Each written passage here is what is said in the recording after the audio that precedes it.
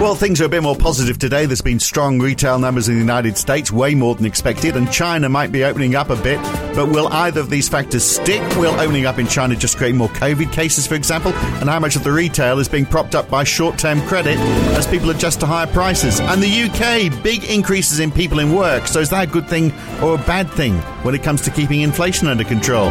Today we get wage data for Australia. That's going to have a big influence on what the RBA does next. It's Wednesday, the 18th of May, 2022. It's the morning call from NAB. Good morning.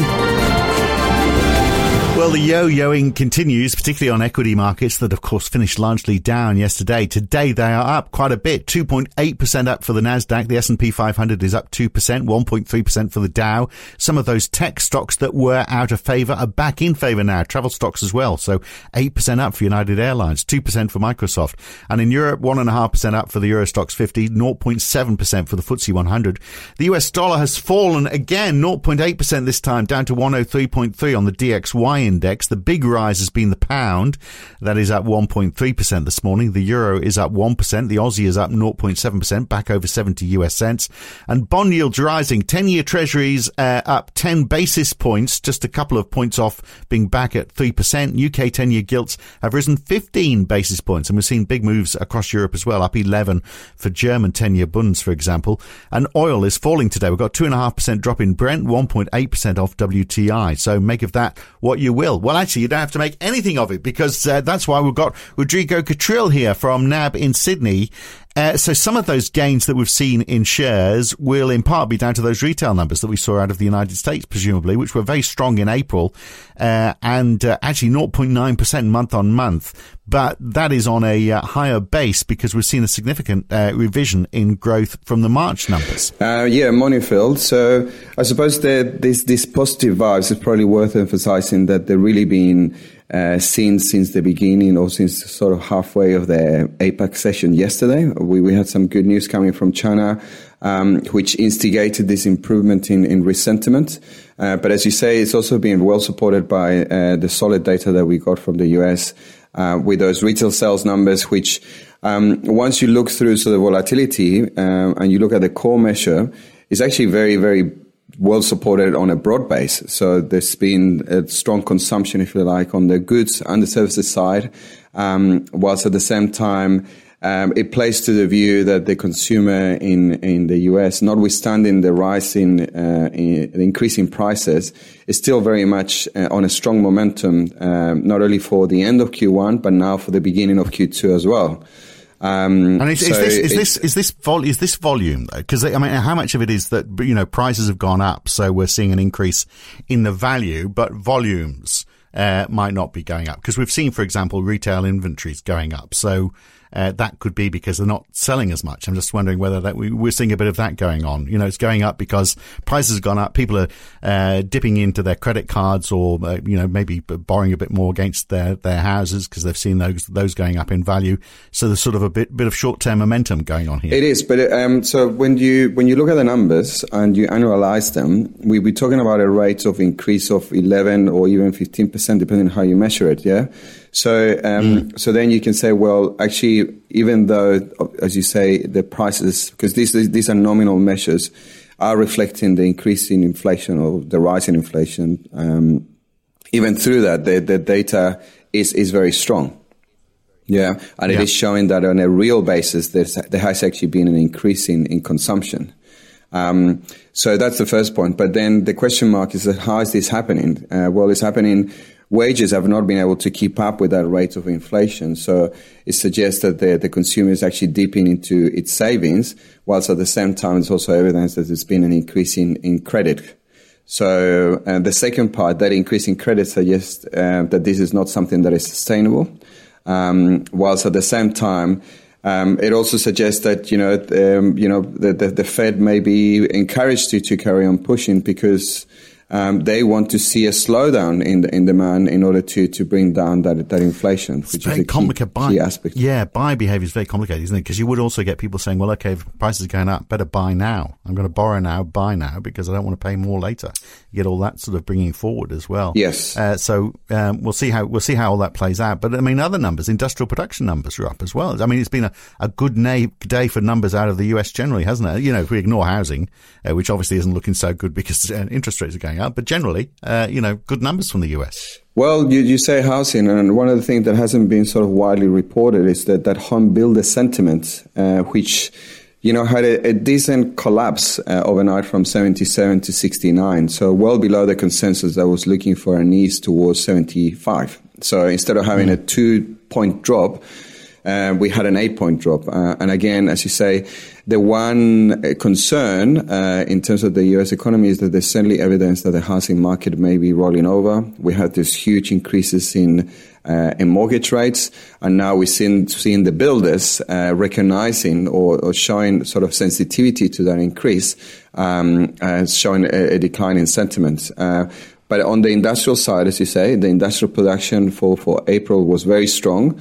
And again, suggests that the consumer and production, at least at the start of Q2, is going to be very, very strong. Well, housing isn't going to get any better the more Jerome Powell and the Fed pushes up interest rates. And we had Jerome Powell. He spoiled the party on shares, didn't we, really? Because, I mean, as you say, they were up on the China news and then on the retail numbers. They fell as Jerome Powell talked about how that they are going to keep on lifting rates for as long as it takes. Even if, and I quote in his words, that involves moving past broadly understood levels of neutral, we won't hesitate to do that, he said, whatever the expected level of neutral is. Having said that, the shares have bounced back. I mean, they took a bit of a knock then, but they bounced back. But he's just going to, they're just going to keep on going. So that isn't going to be good for housing. Yes, it's certainly going to be a pain point there. And I suppose the interesting thing there, so Powell has been sort of delivering this hawkish message for some time now in the past couple of weeks. But that sort of emphasis on not only that the Fed is prepared to take some pain, if you like, in order to restore price stability is an important component. And I suppose that the new information there is that emphasis that the Fed doesn't see neutral as a place where you stop. And neutral is just a level.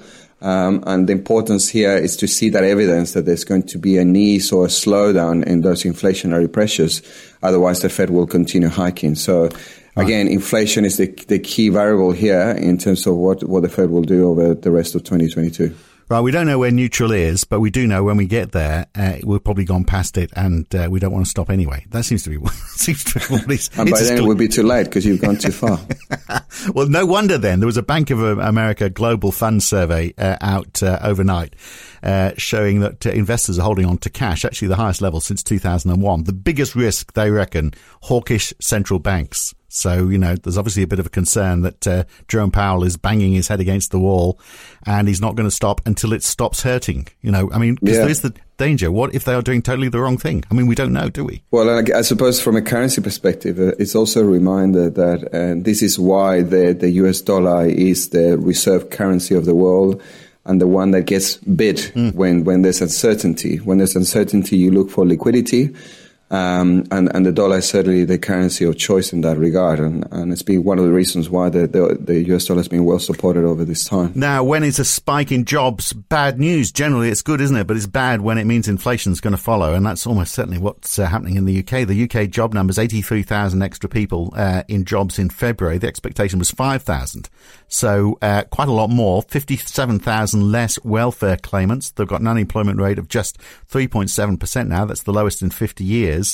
And perhaps more concerning, a massive spike in job vacancies, 1.3 million jobs available. That is the highest ever and the first time ever that vacancies have exceeded people looking for work. That's got wage push inflation all over it, hasn't it? It does. And it sort of suggests that notwithstanding these concerns about the outlook of the UK economy in terms of growth and in terms of inflation and in terms of access to energy, the labour market is still it's very tight, and this is one of the issues that the Bank of England had raised. If you recall, a while ago, they were talking about the need to see those wage increases or earnings they need to come down, otherwise it will force the hand for the Bank of England to do something about it. And now it just reemphasizes the dilemma that the Bank of England is facing. They know growth is challenged ahead. Inflation still remains elevated, but yet the labour market is still very, very tight. So it raises a bit of concern around what the Bank of England is got to do, if you like. And we've certainly seen that in terms of pricing expectations with an increase of rate hikes for the remainder of 2022. Well, so the average earnings, including bonuses, was up 7%. That was for March. So that's a month before all those other figures I was giving you were for April. So, all of that's still got to come. So presumably, those wages are going to go even higher. So, I mean, there's no doubt Andrew Bailey is changing his rhetoric. I mean, he was obviously pretty hawkish, but then he was a bit dovish, but he used the word apocalyptic yesterday.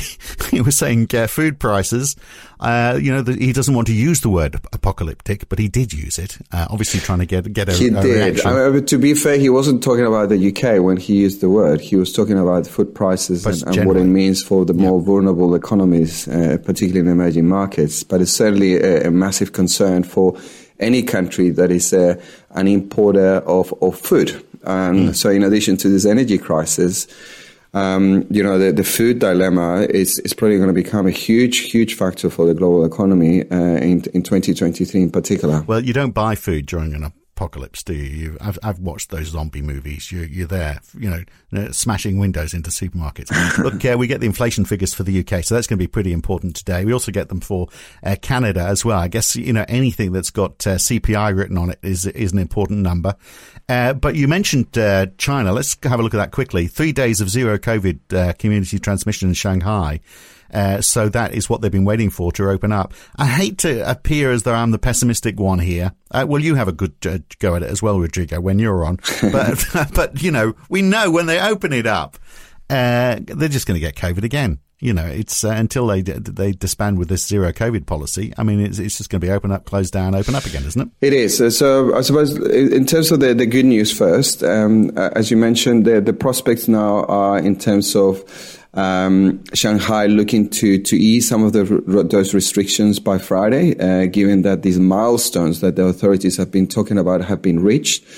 So that's the good news. And as you say, our concern is that as much as there's going to be an ease in restrictions, we don't see those restrictions completely going away. And in fact, we think that the ease in restrictions will allow a little bit of, particularly on the manufacturing side, for activity to resume with very strict measures in many manufacturing sites where you go and live in the manufacturing warehouse and you don't leave and you get tested all the time. And the level and intensity of testing is going to be something that will keep the consumer and sentiment quite brittle in our view. And particularly when you think about the services side of the economy and the consumer, we think that the outlook still looks quite challenging. And the other thing as well to note is that there's still news of outbreaks in parts of Beijing and in other cities, which again plays to the view that some sort of strict measures will be reintroduced in those areas. And unfortunately, until China has a vaccine or a solution to COVID itself in terms of some measure from a healthcare perspective, any sort of big reopening will face, a new wave of infections. And that is a challenge that has not gone away, at least, for a few months until we hear any news in terms of what China's doing about vaccines or cure. Yeah, maybe they could try a different vaccine. Maybe that would be the answer. So Q1 GDP growth numbers for Japan today, I think they're expected to contract a bit, aren't they? We had a revision to the GDP growth numbers for Europe yesterday or overnight, 0.3% up quarter on quarter, so revised up ever so slightly despite the war. So I guess that's positive news as well. But obviously they need to do more in Europe. Klaus Knot, who's the chief of the Dutch central bank, today suggesting that the ECB should perhaps start looking at a 50 basis point rate rise. Yes, so that's an interesting remark because it's the first sort of ECB. Whilst we had quite a lot of hawks talking, he's now really kind of raising the prospects of that 50 basis point rise, highlighting that unless if there's a possibility that the inflation outlook worsen, and if that's the case, then a 50 basis point rate hike will be in the cards. And that has been a factor for, the support that we've seen in the euro. All of this uncertainty around the global economy saw that those pricing expectations come down to around 85 basis point of hikes for 2022, and now the comments from ECB notes has actually lifted it back above 1%. So it's certainly been significant. It's played into that outperformance that we've seen from the euro and other European currencies as well. Right, the wage price index for Australia today. All eyes are going to be on that. If it's high, obviously that's going to be a signal for the RBA to push rates higher in June. But, it's low comparative. It's certainly not like that 7% year-on-year figure that we saw in the UK. It's not going to be anywhere near that. Yeah, so it's still sort of a small increases in terms of the dynamics that we're seeing in Australia. Importantly, we think that, when Taylor and Tapas have been looking at the numbers, they reckon that there's a chance, for a print of 0.7, which will be a little bit lower than what the market is looking at. The market is looking at a rise of 0.8. But importantly, a 0.7 will kind of land pretty close to what the RBA was thinking in May. And that will play to the view that, rate hikes will be coming, but at the pace of 25 basis points, as the RBA had been suggesting, back to normal, if you like. But if we do get a stronger print of 0.8, and in the detail of that 0.8 will be important. If it's a strong 0.8, above 8.5, if you like, that will certainly suggest that these inflationary wage pressures that we think are coming a lot sooner, and that will be the conclusion we think the RBA will come to as well, and it will increase the prospects of a much stronger than 25 basis point hike in next month. But at this stage, our view is that particularly the NAB survey and all those other leading indicators are telling us that wage pressures are coming, but that's actually going to be reflected probably around August, September, and that's where the pressure will be on the RBA to hike at a stronger pace. Some point they're going to do 40 or something, aren't they? They're going to want to reach those. It's going to be 0.75% or 1% or just to make it easier for all of us to work out where the cash rate is. Yeah. It looks a bit odd otherwise, doesn't it? So look, we get housing starts and mortgage applications in the US today. So presumably they're going to, as rates go up, they're going to go down, as we talked about earlier. But it really is inflation that we're concerned about. So CPI for Canada is going to be of more interest, I suspect. But we'll leave it there for now. Good to talk. We'll catch you again soon, Rodrigo. Thank you. Thanks, Phil. Talk soon. Cheers. 2 days of positive sentiment. Can we go for a third day despite our best endeavours here on the Morning Call? That's it for today. I'm Phil Dobbie for now. Back again tomorrow morning. I'll see you then. Thanks for listening.